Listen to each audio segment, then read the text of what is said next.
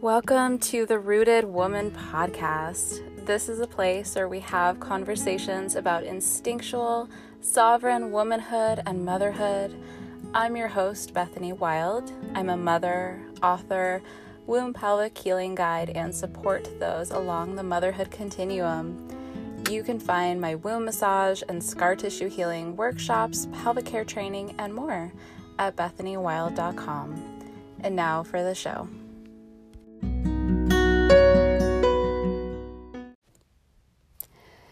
Hi everyone, welcome to the Rooted Woman podcast. Today is going to be a special birth story. It's fun because I know Anna in real life. She is a friend of mine, a good friend here in Texas.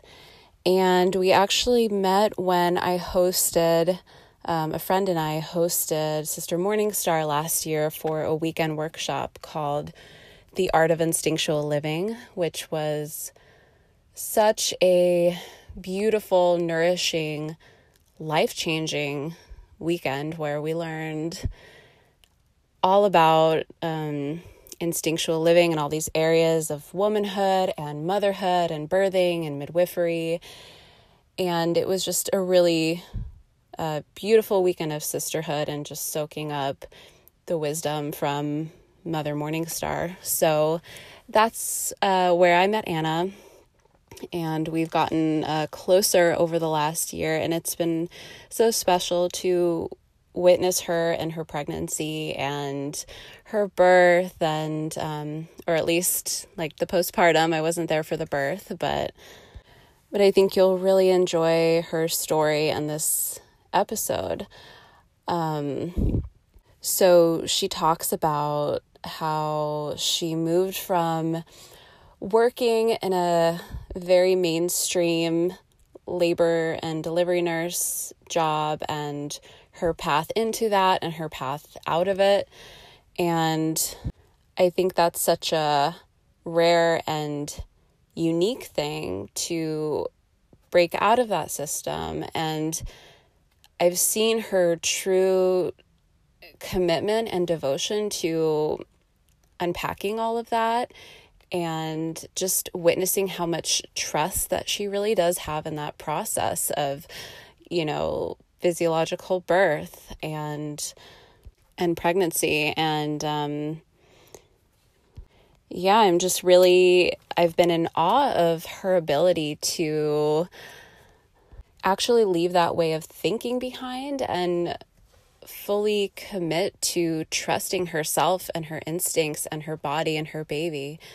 And I think, again, that's just a very, it's a rare thing, especially coming from a system and a job like that. And so you can really see where her heart is and how she just has an obvious calling to this path of, like authentic midwifery. And so I also wanted to just include in the show notes for anyone who resonates with her story, who has been drawn to the path of midwifery and thought that their only way into that is through the system, through nurse midwifery or, licensed midwifery, that there are many other ways to serve women during that time outside the system. To if this is something that calls to you and you don't resonate with a lot of the ways of doing things within the system and all the rules and regulations. So there's a few different trainings, but I'm just going to link the one that I can personally recommend because I've been through her course. It's Elder Midwife WAPIO. She has both online and in-person trainings, but the one that I took was a holistic midwifery year-long birth keeper cohort mentorship. It's an incredible body of knowledge. I can really attest to just how much you're going to learn within it. So I'll link that in the show notes for anyone who feels called to this path. So I'm going to go ahead and read the description for this episode, and then we will get into Anna's story.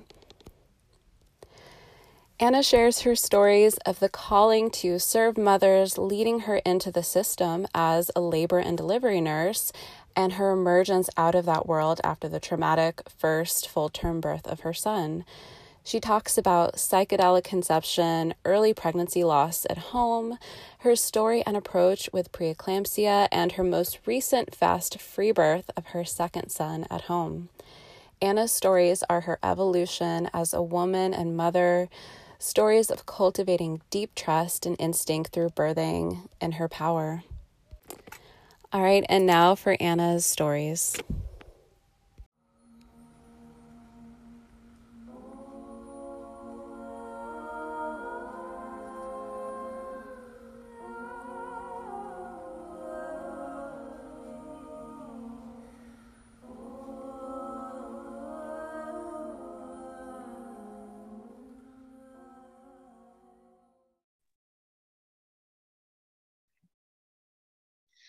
Okay, so I think my story really starts when I was a young girl. I have, for as long as I remember, just always been fascinated by birth and been intrigued with the idea of becoming a mother. I remember literally just visualizing what it would be like to give birth and seeing photos of my mom giving birth and always wanting to talk to her about it. So even more so than wanting to be a mother, I was just like obsessed with birth for as long as I can remember. And then when I was, I think around like 17, I saw the documentary Business of Being Born, and I was just like shocked. Because I really didn't have a lot of knowledge about, the system or anything. But that was my first like sneak peek into that. And I felt really passionate, like, oh my gosh, I should be a midwife. This is my calling. And, that's around the age, at least like in my friend group, everyone's trying to figure out what they're going to do when they grow up. And I was like, this answers my question. I'm going to be a midwife. So yeah, just very passionate about that. I remember like being at parties and trying to like explain to people like the Pitocin to epidural to C-section, like pipeline. And everyone's like, what are you talking about? So yeah, just like loving birth and wanting to be like a part of that. So I decided to go to nursing school. I thought that would be like the quickest, easiest route to become a midwife. I really only knew about like certified nurse midwives. I didn't know there were other options. So I was like, okay, I'm going to become a nurse. And yeah, so during my senior year of college, I actually accidentally, well, unintentionally got pregnant. And that ended up being really a life-changing experience for me. I did end up miscarrying at 10 weeks. And yeah, going through that and seeing just, it was like my first personal experience with birth and like a brush with motherhood, you could say. The pregnancy obviously like wasn't intentional, but when I found out I was pregnant, I wanted that baby so badly, and was so excited and was just like full on like, yes, I'm gonna do this. Like everything makes sense. I'm supposed to be a mom. This feels amazing. And losing that baby, it was, in a lot of ways, like shocking how intense physically that experience was for my body. I remember the release started overnight and I couldn't even stay in bed. I had to get up. I went outside. I had to walk for hours. It was really a lot like labor, a more mild labor than what I've experienced. But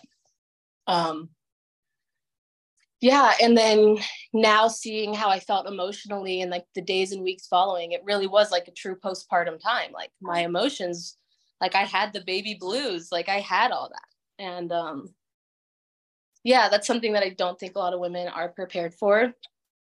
I did choose to just stay home for that miscarriage. And I had like, the reason I chose to stay home was because the summer prior, I actually worked in an emergency room as like a nurse tech kind of a thing. And I saw like what they had to offer women with a miscarriage. I'm like, I don't want that. They don't really do much. I'm like, I just want to be home. Like, yeah, I didn't feel like I needed any help. And I was really happy because in some ways, like full circle, that was like my first free birth. Because there were people in my life like, you need to go to the hospital. Why aren't you going to the hospital? And I'm like, I don't need to go to the hospital. I know I don't need to go to the hospital. So yeah. And then, so emotionally, yeah, that was hard, but I was able to actually come out of it and see it as a huge blessing. Honey.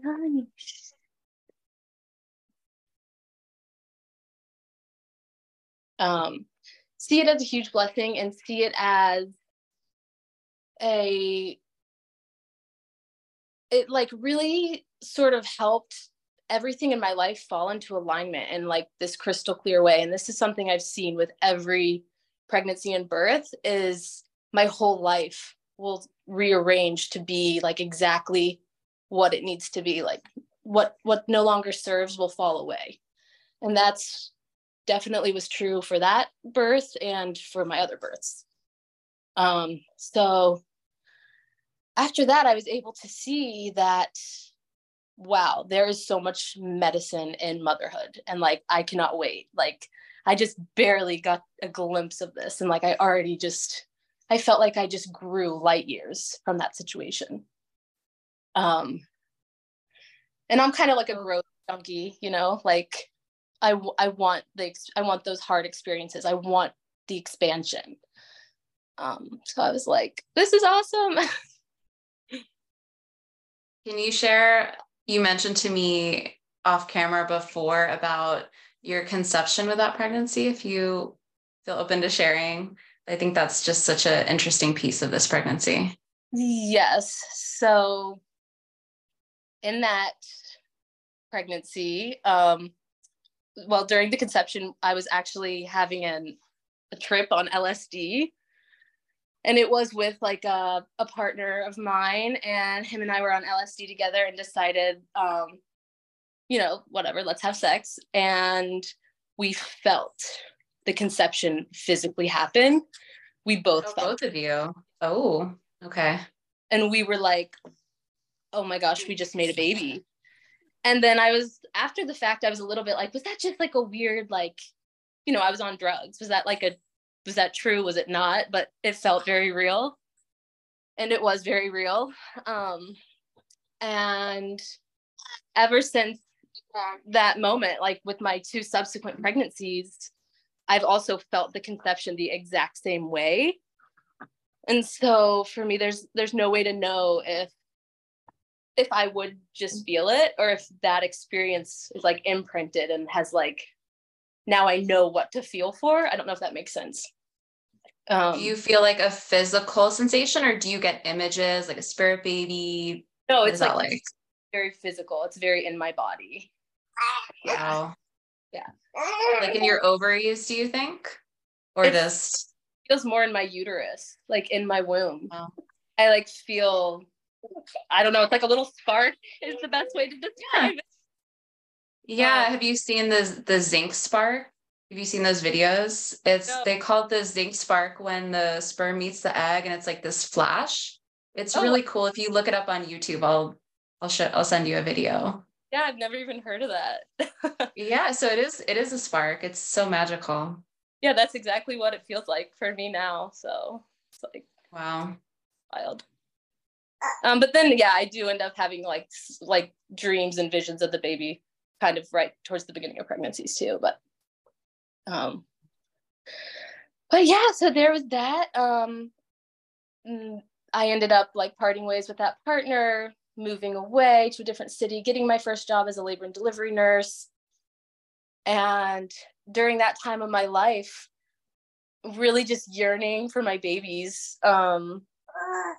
I was praying for the father of my children to be revealed to me. Like, that was like my daily prayer. Like, I want these babies so bad. Like, I was so hungry for motherhood. I could feel my babies right there waiting to come through to me.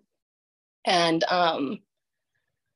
yeah, working as an L&D nurse was a wild experience. I was very, very naive looking back. I thought that I would be able to be the hero. But there's like so many things wrong with that view in so many ways. But I did really believe, like, no, I could protect these women. Like, I remember one time feeling like I protected a woman from having an episiotomy. And doctor was about to cut it, and I was like, stop, why are you doing that? And it was just this very impatient male doctor who was used to doing that to almost all of his patients. And he got so angry with me. And I remember feeling like proud, like, oh, I helped save her. But it's like, it's this bigger system. Like, there is no, she probably had so much trauma from other ways in that birth anyway. So, it just, there was no saving anybody in that system. And I did start to become a bit disenchanted with the system during that job, and quit that job, took a couple months off from being a nurse, and then ended up meeting my current partner, who I'm married to now. We moved to Texas together and decided to get another labor and delivery job here in Texas. And that's when things went like bad to worse. Like, if I thought the hospital I was at before was bad, like, no, the hospital I was at in Texas was way, way worse. And yeah, that's just a whole other story. But ended up getting pregnant with my first son. That was in August of 2020. So towards kind of like right in the thick of like all the COVID stuff. And also moved to Texas during all the COVID stuff. So I really didn't know anyone here. Yes. So second pregnancy, but first baby. There was just a lot of fear for me in that pregnancy towards the beginning. After the loss that I had experienced, the miscarriage, I was just terrified of going through that. I didn't, I was like, this baby has to stay. Like, it just felt I was like desperate, almost feeling like, just felt like I could not deal with that loss again. And then, we had talked about, oh, should we hire a home birth midwife? Or, kind of talked about what we should do for the birth, me and my partner. And we decided that we wanted to do a birth center. We kind of were like, okay, that's like the best of both worlds, kind of like, okay, it's going to be more natural, but there's going to be people to help us, and our insurance covers it, and let's just do that. And I really had this belief, like, because I'm a labor and delivery nurse and I know so much, they're not going to try to like fuck with me, pretty much. Like, they're going to let me do what I want. Like, they have to. I really believed that. So yeah, that was a really, really challenging pregnancy for me. I had a lot of nausea and vomiting every single day for the entire pregnancy. And I just hated it every day of it. Like, I just hated being pregnant. And I hated that I hated being pregnant. I was like, I've always wanted this. But I can see now, looking back, there was so much victimhood at play. Like, I was really operating as if I was a victim of this pregnancy, that like something was happening to my body outside of me, and it was making me feel like shit. How dare this happen? Like, That's the narrative. That's the mainstream narrative. about Yes. pregnancy. So were you working full time during the whole pregnancy? Yes. So I was working full time. I was working the night shift, which is so detrimental to the body. Like Right. And you're throwing up every day. That sounds so hard. growing up every day, I had been like off and on vegan, vegetarian for years. So just super nutritionally depleted already. I was eating like mac and cheese and mashed potatoes like every day of that pregnancy. Like that's all I freaking ate. Like I was so unhealthy.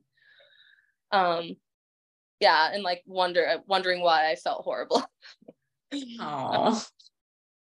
But yeah, in some ways, looking back, I'm like, I wish those midwives would have told me. Like, they'd always ask me what I ate, and I would tell them. I'm like, I eat carbs day and night.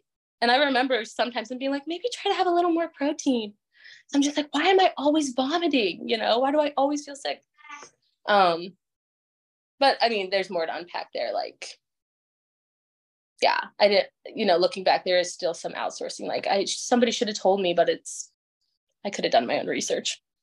But yeah, felt like a victim. And I was like, it really felt like I was playing out a lot of drama in that pregnancy, like just wanting a lot of like attention and pity. And I feel like some of it was like this shadow self that knew it was gonna have to be integrated soon, and it like didn't want to be. It's like, let's fully play this out like one last time. And I was probably like really insufferable that pregnancy. Well, it sounds like you didn't have the community too, so it makes sense that you were like trying to draw in, energy and attention and people. Yes, that's totally what was happening. Yeah. So the other piece in that pregnancy was there was like just like extreme cognitive dissonance going on. Because on one hand, I was doing a lot of research and learning for the first time that, oh my gosh, maybe ultrasound isn't as safe as I thought it was. And maybe I shouldn't be exposing my baby to a lot of ultrasound. But then I would go to work and literally pull out the ultrasound machine and apply it to my baby almost every day. Oh no. And not every day. I mean, I probably did it 4 or 5 times in the first trimester, which is a lot. But it was just this fear and anxiety and mistrust in my body and my baby that I was like, I know this isn't going to tell me anything other than that my baby has a heartbeat in this moment, but I just need to know that. Like I was just desperate for that information. And I would go home and tell my husband, oh, I did another ultrasound. And he was like, stop doing the ultrasounds. He was getting so angry. Like, we're literally talking about how it's not safe and you're going and doing it. And I'm like, I just can't help it. Like, it was so, I don't know. It was I was in a really weird place in that pregnancy. Just not trusting at all. And wanting to control. Yeah, I mean, you were seeing all those births in the system and you had all these tools at your disposal. It's impossible to exactly. It's like that. And so it was working in that hospital that really undermined my trust in birth, I think. Yeah. The first hospital where I worked at, still not great, but there was a large midwife group and there were definitely a lot more, I'd see more closer to normal births there. This other hospital, it was so medicalized. Birth and pregnancy was just always pathologized there. And, those coworkers were my main community during that time. They were who I was talking to my pregnancy about. And yeah, and a bunch of us were pregnant at the same time, and we would all go line up and just ultrasound together. It was so sick.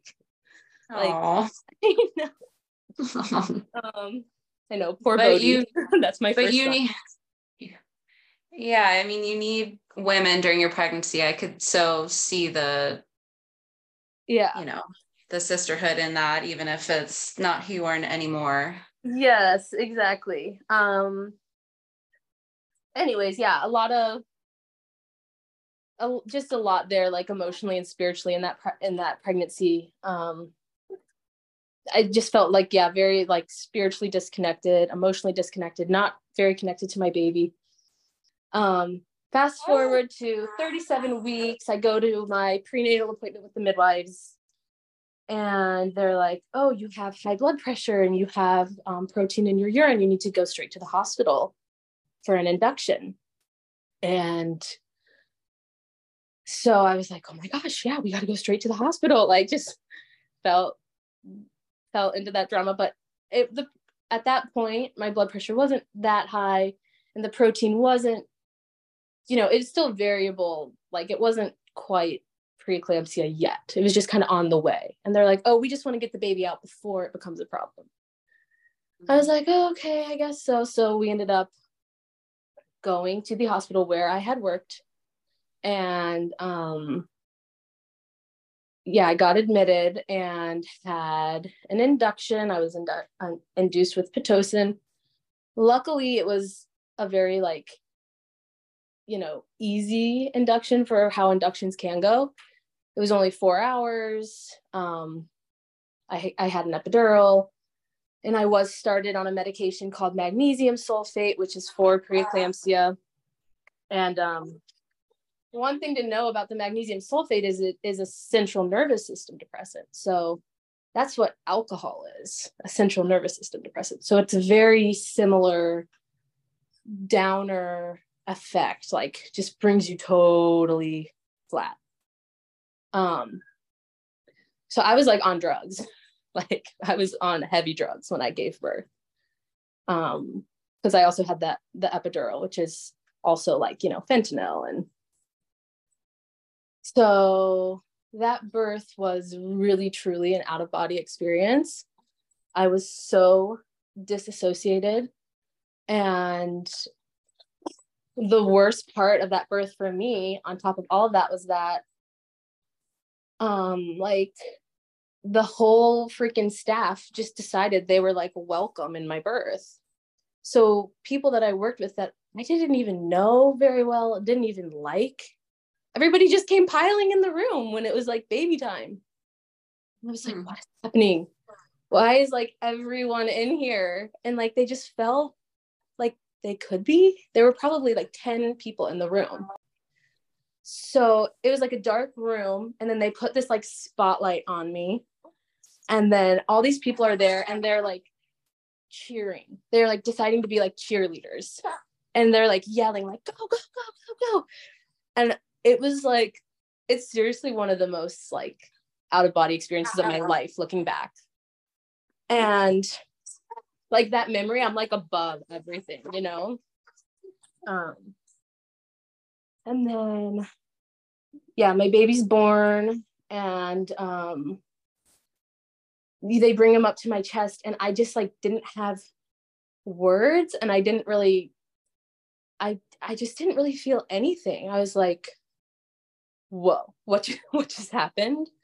And I remember like wanting to like love on my baby and like sing to my baby, but feeling so like almost embarrassed, like just very aware that I was being watched. I'm like, oh my gosh, everyone's here. Like, how am I supposed to be like the most vulnerable, like, my most vulnerable self with my baby right now with all these coworkers that I don't particularly like? Like, it was such a weird dynamic. Yeah, so that was kind of a brutal start to motherhood for me.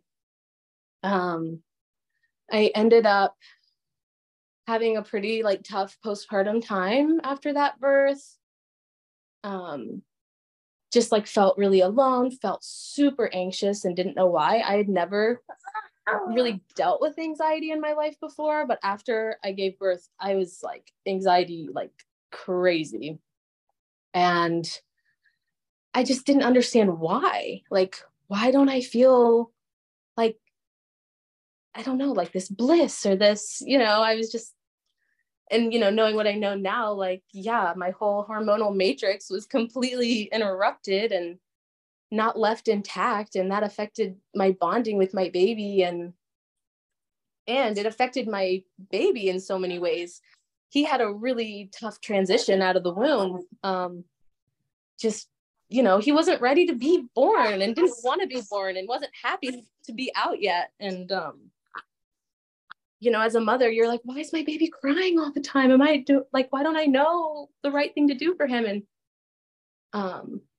yeah, that was hard too. So it just felt very disempowering. So during that pregnancy, I had started listening to the Free Birth Society podcast. So actually one of my coworkers had told me about it. She's like, yeah, there's this like crazy thing that women do where they just like have their babies by themselves. I was like, really? That sounds cool. I'll check it out. And I remember like, yeah, just the first episode I listened to was so beautiful. It was like about this outdoor birth in Hawaii with like drums. And I'm like, oh, that sounds amazing. But like, no, I could never, like, I would never. And then through that pregnancy, I remember telling people like, oh, I wish I could just stay home and have this baby like alone in the bathtub. I would say that.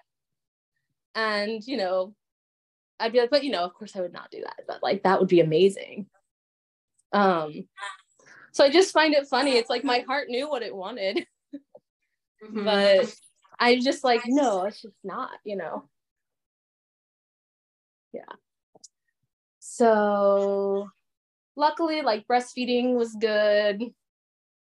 I did some some therapy after having my first son, and I felt like that like helped me work through some of the anxiety piece.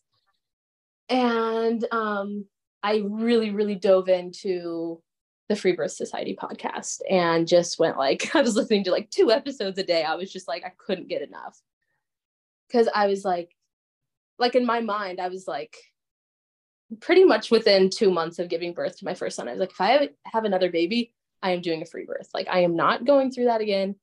That was bullshit. Like, there's just no doubt in my mind. I don't know why that experience, I mean, I do know why that experience was so bad. And I'm like, I will never do that again. And, learning like the only way to prevent this abuse, well, it felt like in that moment, the only way to prevent the abuse is to do this totally by myself.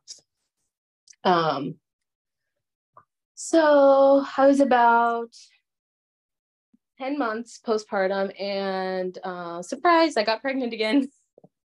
Oh, wait, let me ask you to go back for a sec. What point did you go back to work? And then at what point did you start feeling like working in that environment was, I guess, intolerable for you and you wanted it, like you just couldn't do it anymore? Yes. So I went back to work when I was about 4 months postpartum. And again, on the night shift. And I was working every other weekend. So a total of 4 shifts a week. And I did that. I ended up doing that for 2 months. So only like 8 shifts back. But I mean, it was pretty quickly. It was like every shift was just terrible in so many ways. I would dread it the whole 2 weeks leading up to having to go. And it felt so, so, so wrong to see what I was doing to these women. And it was getting to the point where I was not able to do my job because somebody would come in like crowning, about to push their baby out. And they'd be like, start the antibiotics for GBS. And I'd be like, no, that's the dumbest, that's stupid. I'm not doing that. Like, I was not able to, it got to the point I just couldn't do my job, and, they were getting mad at me, like, this is what you have to do. I'm like, but I'm not going to. Or like, call me if there's this or that, and I'll come do a C-section, and like, I wouldn't call. I wasn't doing what they wanted me to do anymore. Because I did not believe in hospital. I just didn't believe in hospital birth anymore for the majority of people. I was like, this is not good. So, thankfully I was able to just talk to my husband and be like, I cannot do this job anymore. And he's like, all right, quit. Like, I don't, he's like, we can make it work, we'll figure it out. But yeah, it sounds really out of alignment now. Like, people would call like, oh, I think I'm in labor. I'm not sure. Should I come in? I'd be like, no, stay home as long as possible. Don't come until the baby's crowning. I just wasn't being a good labor nurse. What was that like though? I feel like that would be so difficult, because that was like your passion and your calling to be a midwife, and then it just shattered, and then you just don't know what to do anymore. Did you just, focus on motherhood and worry about that later, or where were you at with that? Yeah, I think at that point I was like, okay, I know this is not the path for me right now in the hospital. And yeah, I was really just focusing on motherhood at that point, and was just like, I just want to be with my baby. I still feel drawn to birth work, but I think in the future I'll figure out where that piece like fits into my life. And like, I just think right now it's not for me.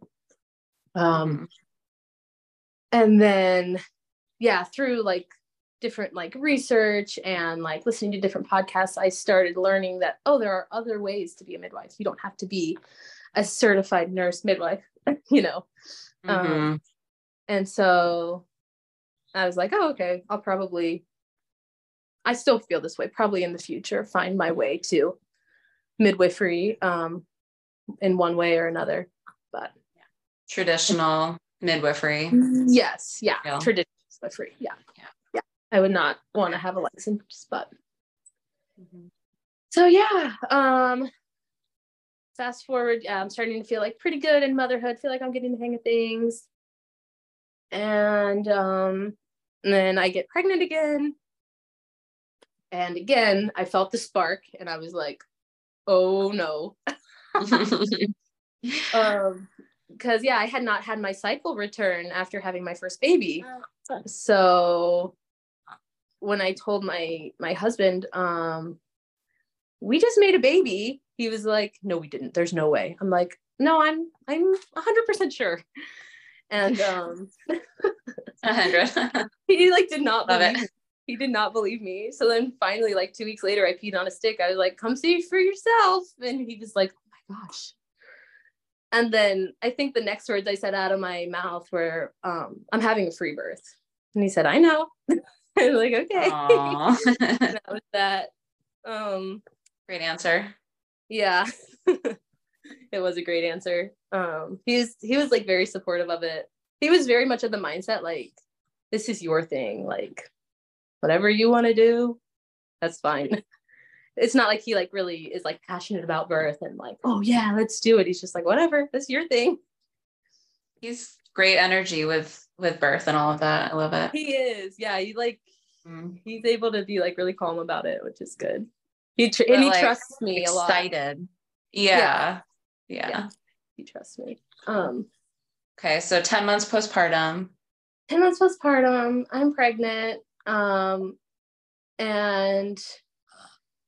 I should mention, after I had my first baby, I was, I switched to start eating meat. I had found like the Weston A. Price stuff. So I sort of went really gung ho on like beef and beef liver, and, just really tried to start like nourishing myself in a way I hadn't before. And oh my gosh, the first time I ate steak, it was like my full body was just like, yes, like, oh, it felt so good. And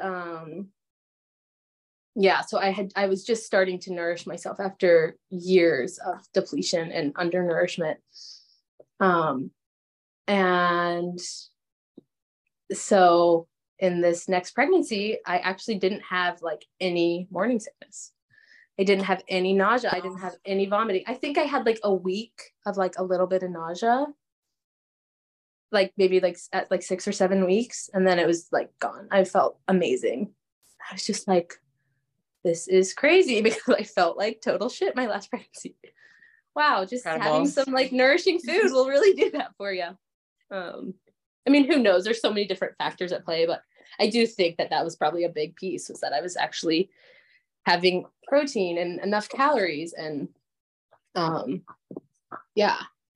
So also notable at the beginning of that pregnancy, I attended the Sister Morningstar weekend that you hosted. And that was like so inspiring to me in so many ways, to gather with women who had birthed in power. Like, that was the first time I had met anybody who really birthed outside the system. And to meet so many all at one time, I was like, oh my gosh, these are my people. And if they can do it, I can do it. And I was so, and also just like meeting Sister Morningstar is like amazing, and just like being in her wisdom. And yeah, that energy like really set the tone for the pregnancy and just like carried me through a lot. Like I would think about that weekend all the time. So yeah, that was a beautiful start to the pregnancy. I would say I had like just like life stressor wise, I had like a good amount of stress in my life. You know, we were a little like housing unstable. Yeah, there was, but pregnancy wise, it was just like an amazing pregnancy, you know, normal stuff towards the end, like some aches and pains, but nothing. Yeah, like most of the time I kind of just forgot I was even pregnant and just enjoyed being a mother to my toddler, and just, yeah, had a good old time. Oh yeah, I guess I should mention I had like a, you know, quote unquote, like wild pregnancy for the most part. I did do one appointment when I was about 34 weeks with a home birth midwife who, she just looked into a fetoscope and then like wrote a note saying, like, confirming my pregnancy. And I really just wanted to do that, just to make like the birth certificate process like as easy as possible. And it like felt good and fine. And I was like, okay, cool.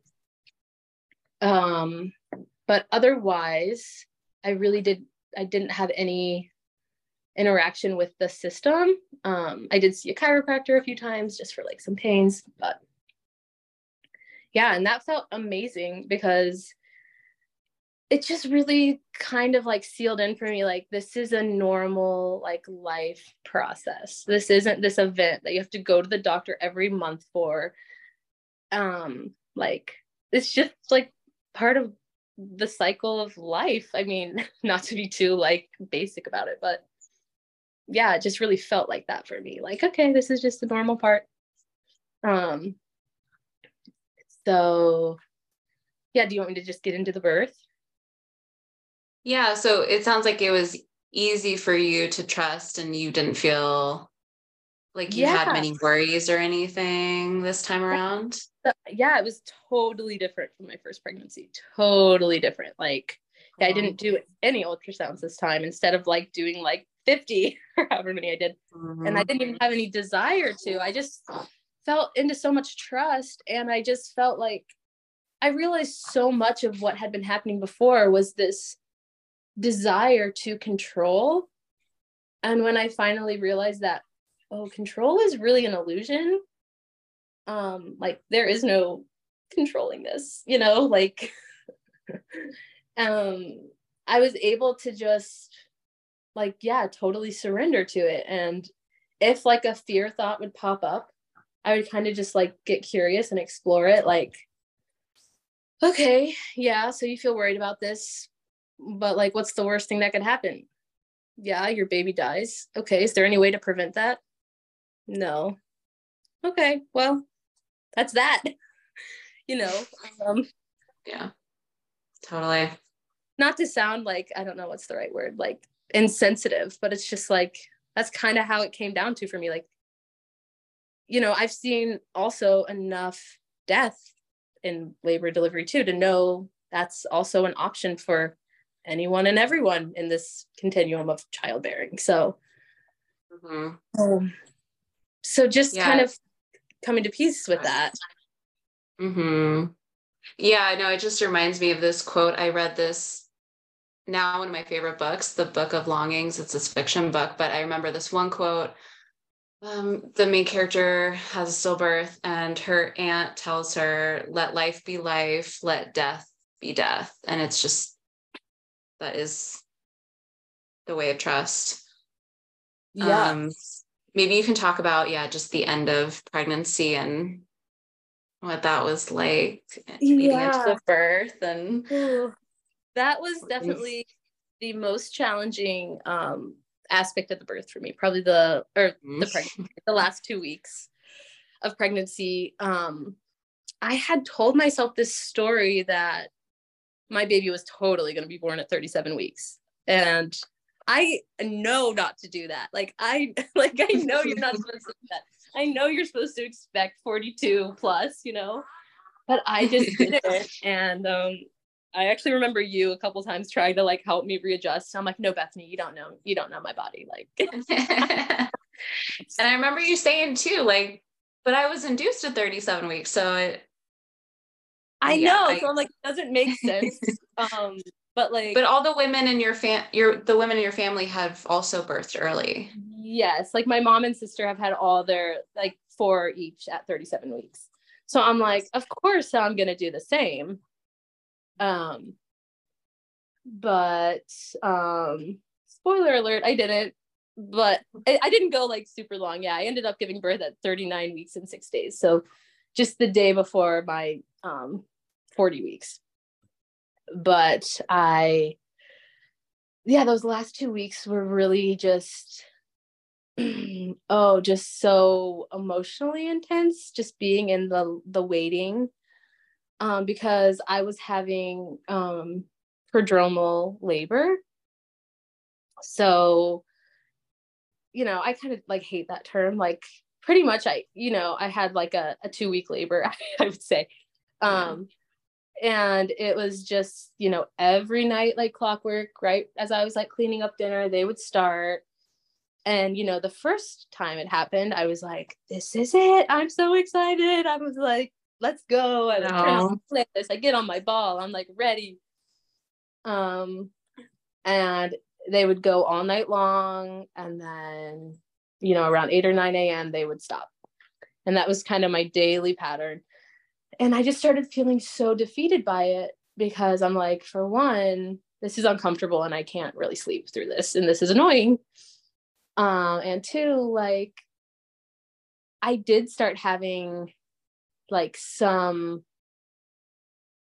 I don't know, doubt in my body is the right word, but I was just started being is my baby in the wrong position, or kind of starting to pathologize it a little bit in my head.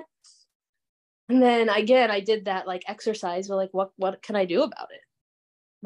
Nothing. I can't do anything. I just have to, that just kind of kept being my mantra. There is nothing to be done. This is just it. You have to go through it. And so, yeah, finally one night they started, and, I told my husband, oh yeah, they're here again, but probably going to just go away like they do all the time. They continue all night long. I'm kind of sleeping off and on. Wake up. And my toddler and I actually slept in together a little bit. We didn't wake up until 8:30 or 9. We wake up and I'm like, oh, these contractions are actually still happening, and they're actually pretty consistent, but they weren't painful. I was just oh, I don't know, we'll see. But my husband didn't have to go into work till 11 that day, which is really unusual for him. Maybe the only time that's ever happened. He always goes right at 7 or 8. But he's like, oh yeah, I don't have to go in till 11. That's when my first meeting is. I was like, okay, perfect. Let's go to Whole Foods together, just because, I had kept going to the grocery store and stocking up on all the stuff, and then I'd eat it all. And so I'm we're out of labor snacks. We're out. I'm eating all the labor snacks. We need to go to Whole Foods and get some groceries. And he's like, okay. I'm like, okay, I'm gonna get in the shower first. So I'm showering, and I decided to turn on my birth playlist in the shower. And so I'm just kind of swaying, and the waves, they just start coming and coming and coming. And I was like, okay, still just kind of in denial, like, okay, it's probably gonna stop. And then a certain song on the playlist comes on and I just start like bawling, just like this huge release of emotion and just surrender to my baby, like, come when you're ready, it's okay, and I love you and I can't wait to welcome you in my arms and we're gonna do this together. And yeah, so just kind of moved through that in the shower, felt sort of like refreshed, get out, and I'm like, at this point I get out of the shower and I'm still thinking, okay, we should go to the grocery store, but I do think I'm in labor, so like, let's just go really fast. And within like 2 minutes, they just start like coming hard and like really intense. So I had my husband call our friends to come get our son. And it only took them like 10 minutes to come. But in those 10 minutes, I went from like kind of maybe I'm in labor to like transition. I was on my hands and knees in the living room, just screaming. My husband had taken Bodhi, my older son, outside because I was like, get him out of here. Like, I didn't want him to see me like that. And I just didn't, I don't know. He was just a lot of energy. So I was just alone in here, and our friends picked my son up, and she told me later that there was like someone walking by our house walking the dog, and they all heard me like scream really loud, and he like looked at the house like, what's going on in there? And yeah, just from then on, it's all like a little bit of a blur, because within an hour and a half, I was like holding my baby. But yeah, I was just kind of jumping around, like in the tub, on the toilet, tried a contraction in the bed. I hated that. Pretty much, I just hated every minute of it. I could not get comfortable. I was in excruciating pain. That's how I would describe it. Like, it was very intense, like worse than I could imagine. But that's just the reality for me. And honestly, though, I am grateful that it happened that way, because there was no room to be in my head at all. It was so physical. I was so in my body that like I forgot that what was happening was labor. I was just like in this vortex of like intensity and like heightened sensitivity in every way. And I remember about halfway through the labor, this was the peak intensity moment. I actually called you, and I think I told you, like, I want an epidural. I can't do this. I was just kind of like screaming through my contractions. And we had not like previously discussed you coming at all. And I hadn't even in my head like thought of that or considered that. But in that moment, I was like, oh, can you just come? And you're like, yeah, I'll come. You're like, I'm an hour from my car. And I was like, oh, okay. So while I was on the phone with you, during one of like, I would say the most intense contraction, my water released.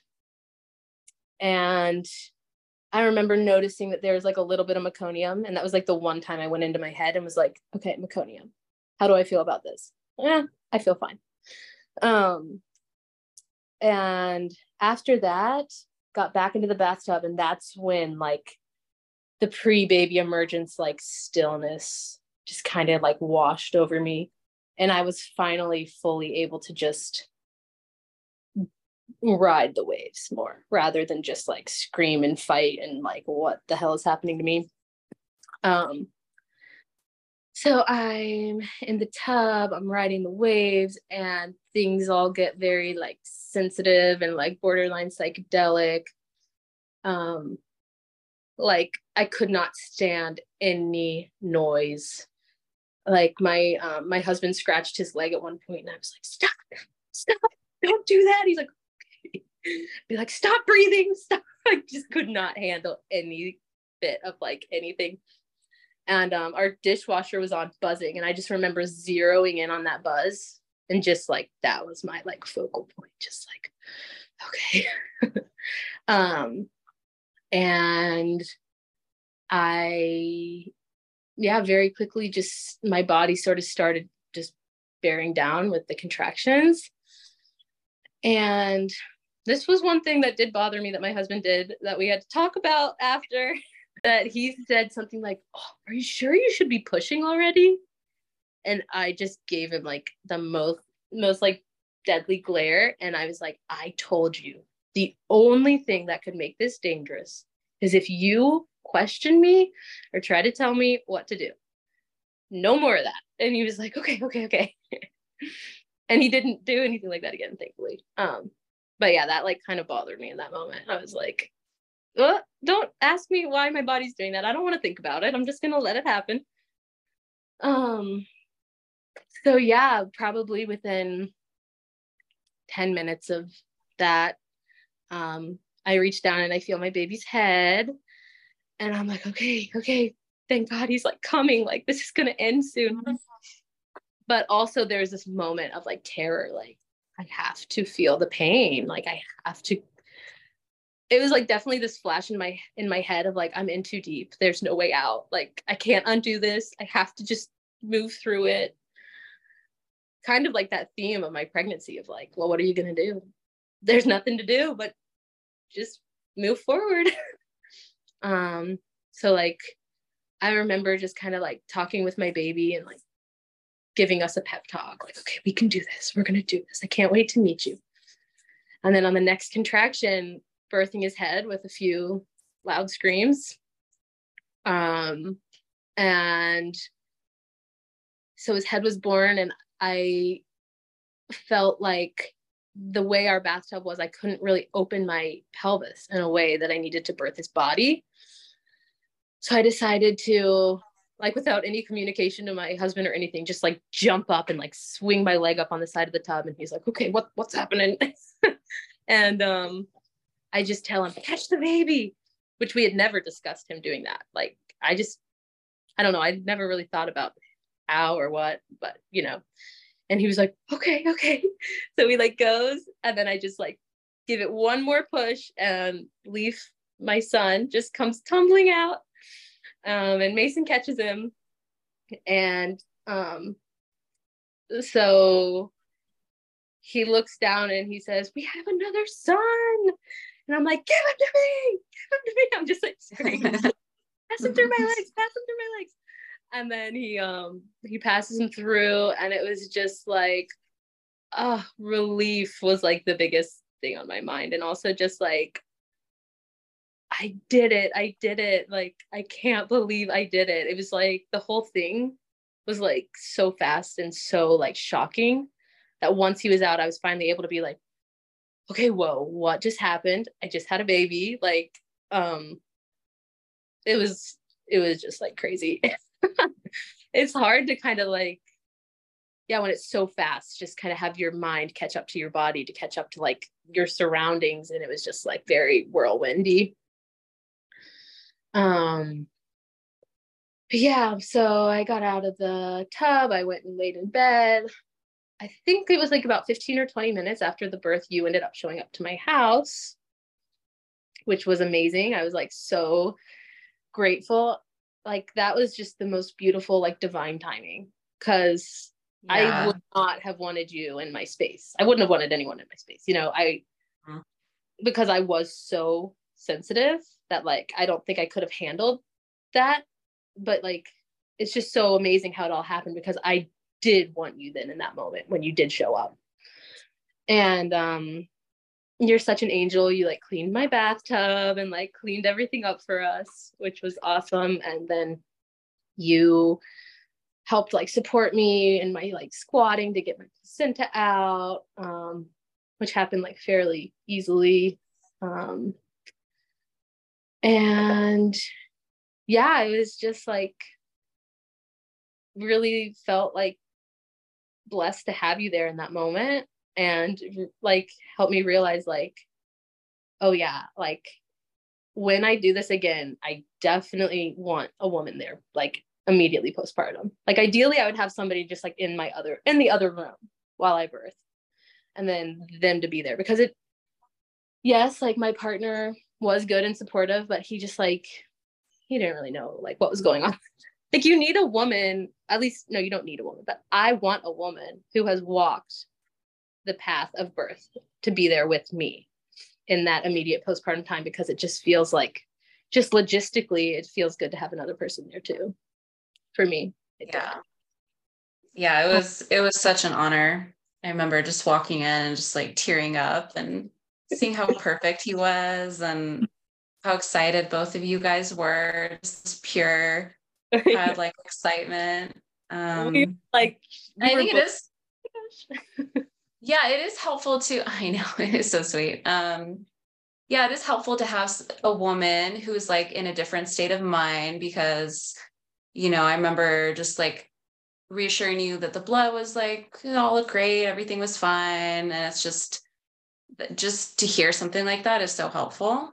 Yes. Um, and then give you a little bit of like honey and herbs, or, everything that you needed that Yep. Mason didn't quite know. Yeah, I love that. Have another woman just like waiting somewhere else to just help with the postpartum Yes. logistics and cleanup. Yes. Even just like the placenta bowl and the baby and the, just like, yeah, because I wouldn't have wanted to like be alone by myself at all in that immediate postpartum time. Like I didn't want to be alone for like the first 24 hours. Anytime Mason would walk out of the room, I'd be like, come back, come back. I don't know why I was like so wanting somebody with me, that I'm happy he didn't have to be the one to go clean up and he didn't have to be the one to go make my food or whatever. Yeah. Yeah. It was really important that you two were together and basking in that. Yes. I just like really, yeah, wanted him with me. And so that was great and worked out perfect. Um, yeah. So do you want me to go into like the postpartum situation a little bit? Yeah. Yeah. When did you get that first inkling that something was off? So I would say within a couple hours of the birth, I felt in my body something didn't feel quite right, but I couldn't like pinpoint what it was. And I was very much like, well, I did just like give birth, like, but like something, I just felt almost like in a fog. And like I was seeing stars, and maybe had a little bit of a headache, and was just like, something doesn't feel like, something's just off. I could feel. And so I remember thinking, well, maybe it's just like the blood loss, and maybe I just have like a little bit of like a low blood pressure from losing some blood, which would be, normal and adaptive and wouldn't really worry me very much. But I was just like, oh, let's just see. So I got we had a blood pressure cuff, and I had my husband check my blood pressure, and it was actually high. And I was like, okay, well, I guess I'll just keep that in the back of my mind. But it wasn't super high that I was like very worried about it yet. I was just like, it is higher than my baseline right now. But then I also knew that sometimes that can happen too after birth, because of that's also like can be an adaptive response to blood loss, and it can be, the adrenaline of the birth, and there's a lot of things that can cause that. So I wasn't like too concerned.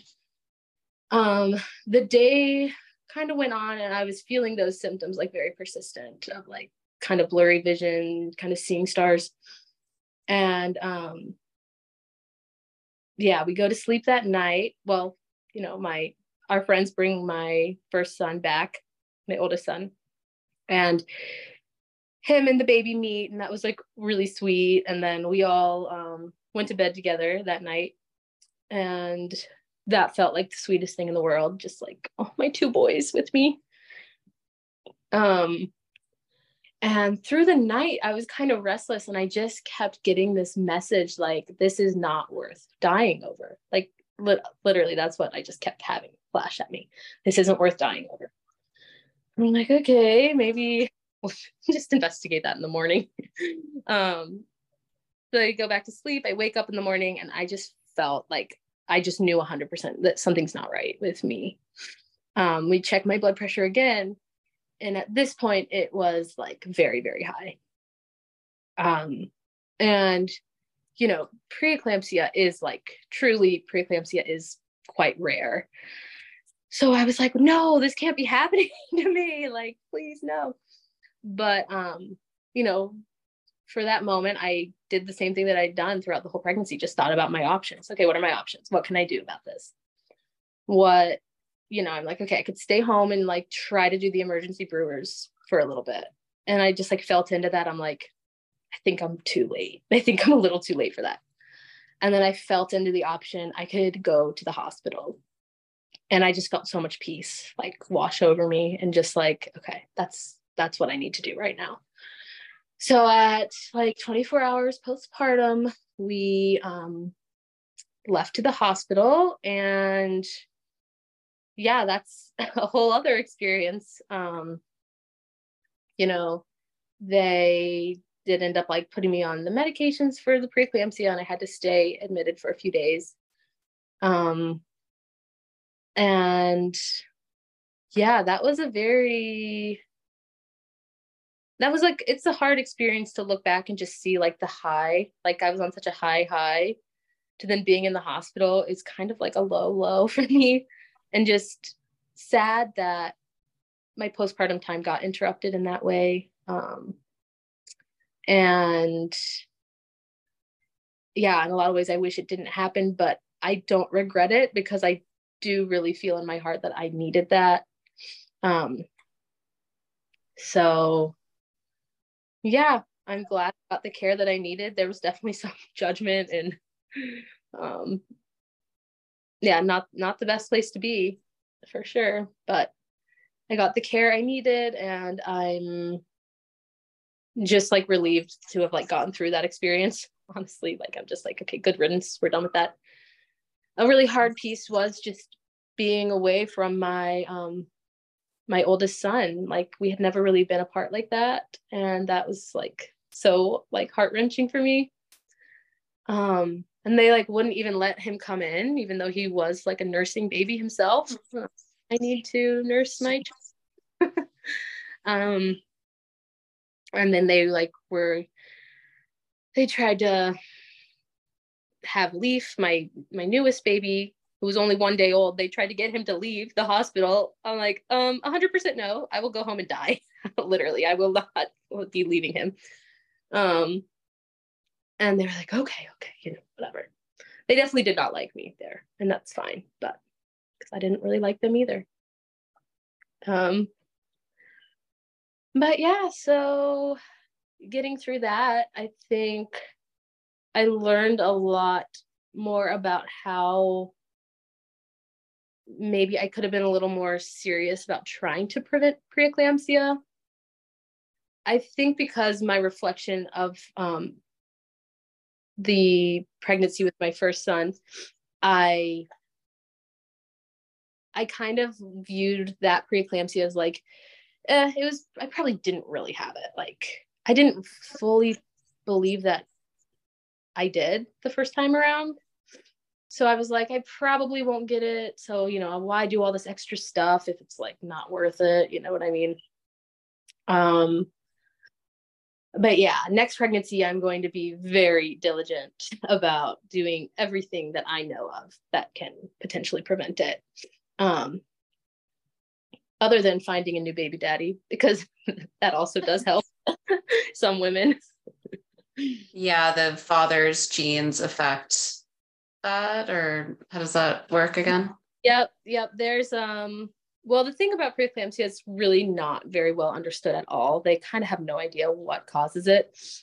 But there has been evidence that, women can have preeclampsia when she procreates with one person, but then when she has a baby with another partner, she doesn't get it. So it's some kind of inflammatory response to that person's like genetics or something.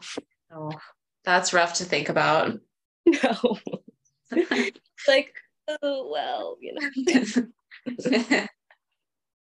I remember, actually, no, I do remember hearing about that on some podcast with a woman who was a surrogate, and she had like 5 babies with her husband, never had a problem. And then with the surrogate baby, the donor sperm, that happened. And it was so sad. Yeah, that's sad. Yeah. Then your body, I mean, you have to think about what high blood pressure can really do to your like blood vessels long term. I mean, it's not good. Mm-hmm. And yeah. So what do you plan on doing for your next pregnancy? Yeah, so a big one would be just like overall like stress and anxiety reduction. Just like, and that's like started now, kind of just learning more like coping skills with like stressful situations. And you know, I do believe strongly that like stress and anxiety can have a big role in causing preeclampsia.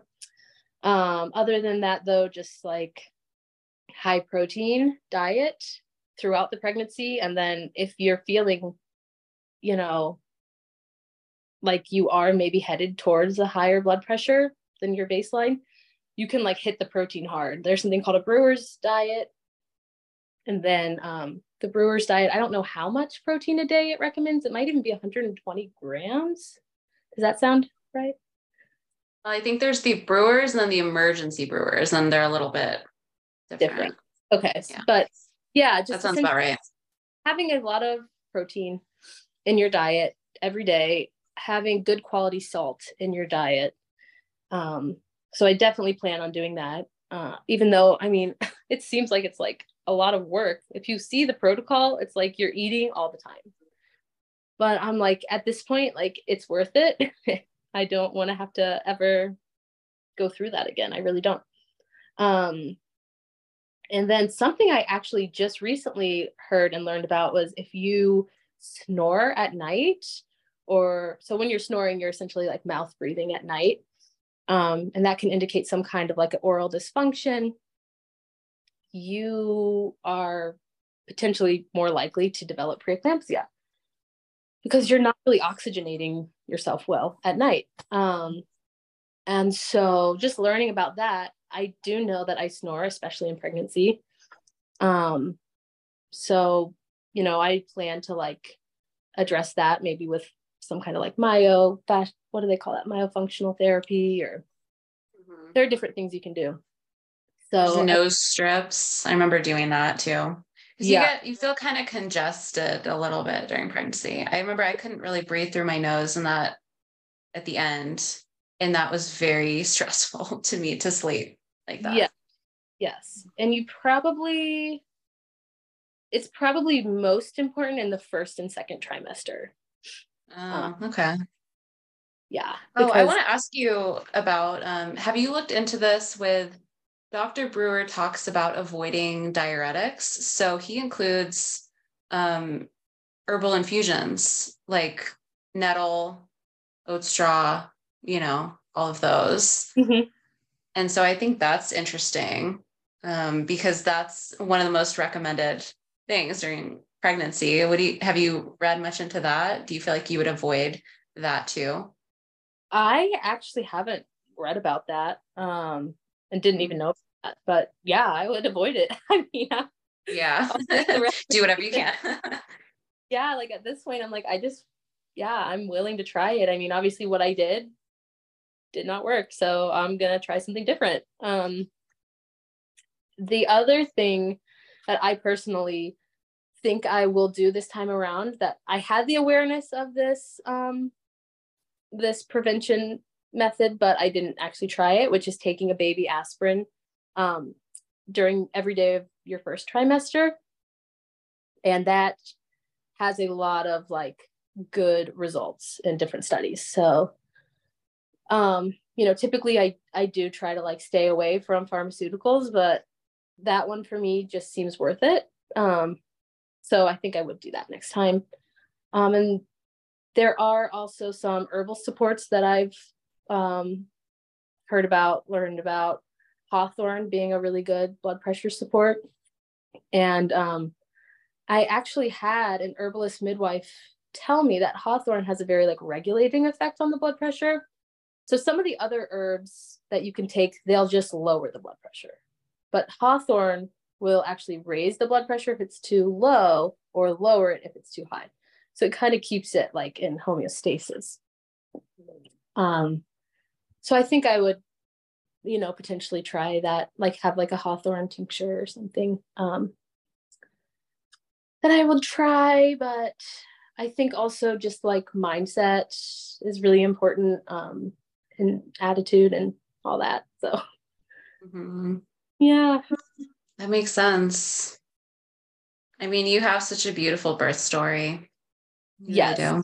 I still like I love my birth, and honestly when I reflect back on it, I don't really think or remember much about that, like that postpartum like readmission. I'm like, I don't know if I just blocked it out or but yeah, that's Wise. not the first, like it didn't like taint my birth story for me in any way. Like I still had the birth that I wanted, and my view is like the system is there when we really need it, and I really needed it, so I sought the help, and I'm just like, I'm happy I did.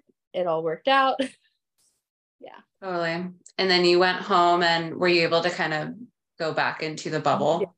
Yes. So I went back home and I got myself in bed, and I stayed in bed for about 2 weeks. I had my mom come. My husband was off work for 3 weeks. I had a postpartum doula that I hired, and lots of like friends came, brought meals, and like hung out with my older son. And yeah, it was like a very, very supported postpartum time. And I'm so grateful for that. Made a huge difference. This time around, I don't have like really any anxiety. Um, yeah, I'm so much happier. I love being a mother like 100 times more than I ever did. Like I thought I liked being a mother before, but now I like love being a mother. It was like truly a rebirth for me in so many ways. It was like it felt like with my first birth, my initiation from maiden to motherhood was like somehow interrupted, and I was like half in, half out. And then this time it was like almost like a second chance, like, okay, let's try this again. And I fully was able to like break through into it. And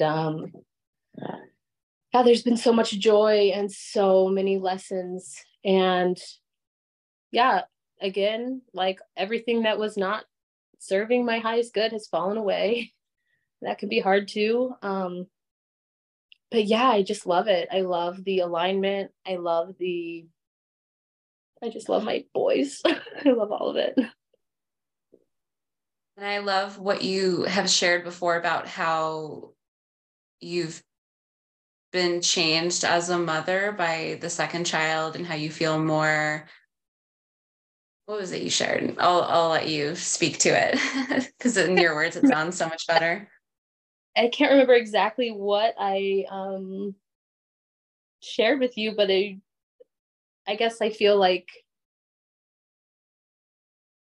yeah, I feel so much more just like secure in my motherhood. I trust myself so much more. I don't question like my intuition at all anymore. Like when I feel something, I'm like, okay, yes, this is what's going on. Or like before I would, be posting on message boards, like what could be going on with my kid? And like, there's like none of that anymore. Like, why would I know? Why would they know any better than you know, it's just like strength.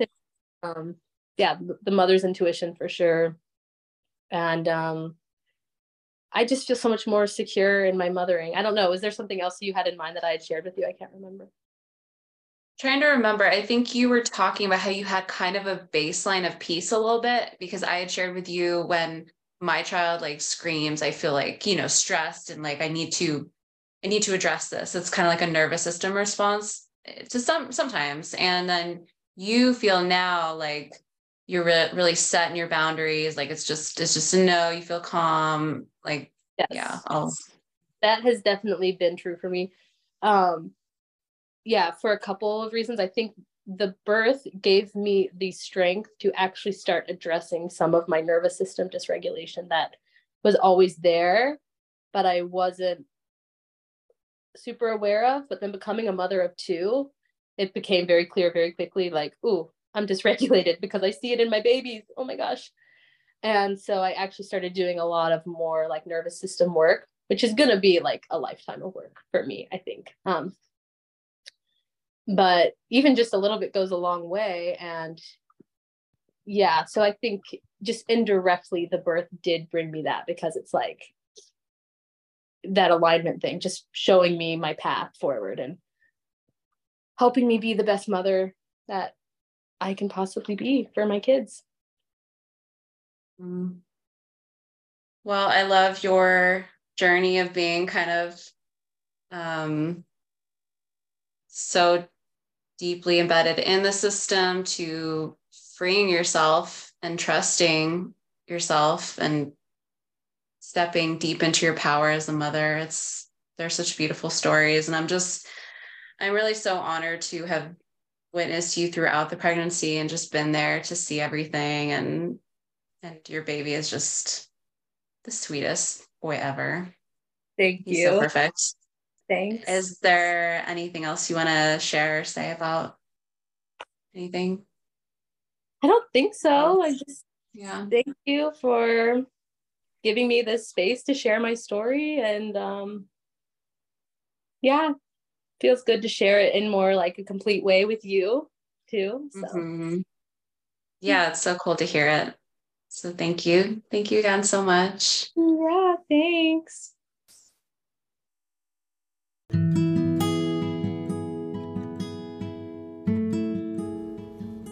If you are loving this podcast and excited to listen more to these topics of sovereign and instinctual womanhood and motherhood, the call to women's work, and more, then here are a few ways that you can support this project and help me continue to put it out there. You can leave a rating and review on Apple Podcasts, which helps reach more women. You can also check out my book, Pelvic Awakening, on Amazon, which is all about womb healing and connection and covers so many topics. And if you love that, you can leave a rating and review there. And then finally, you can also check out my learning library, which includes my Wise Woman practitioner training, personal healing workshops, and more. All the links are in the show notes, and thank you again so much for your support.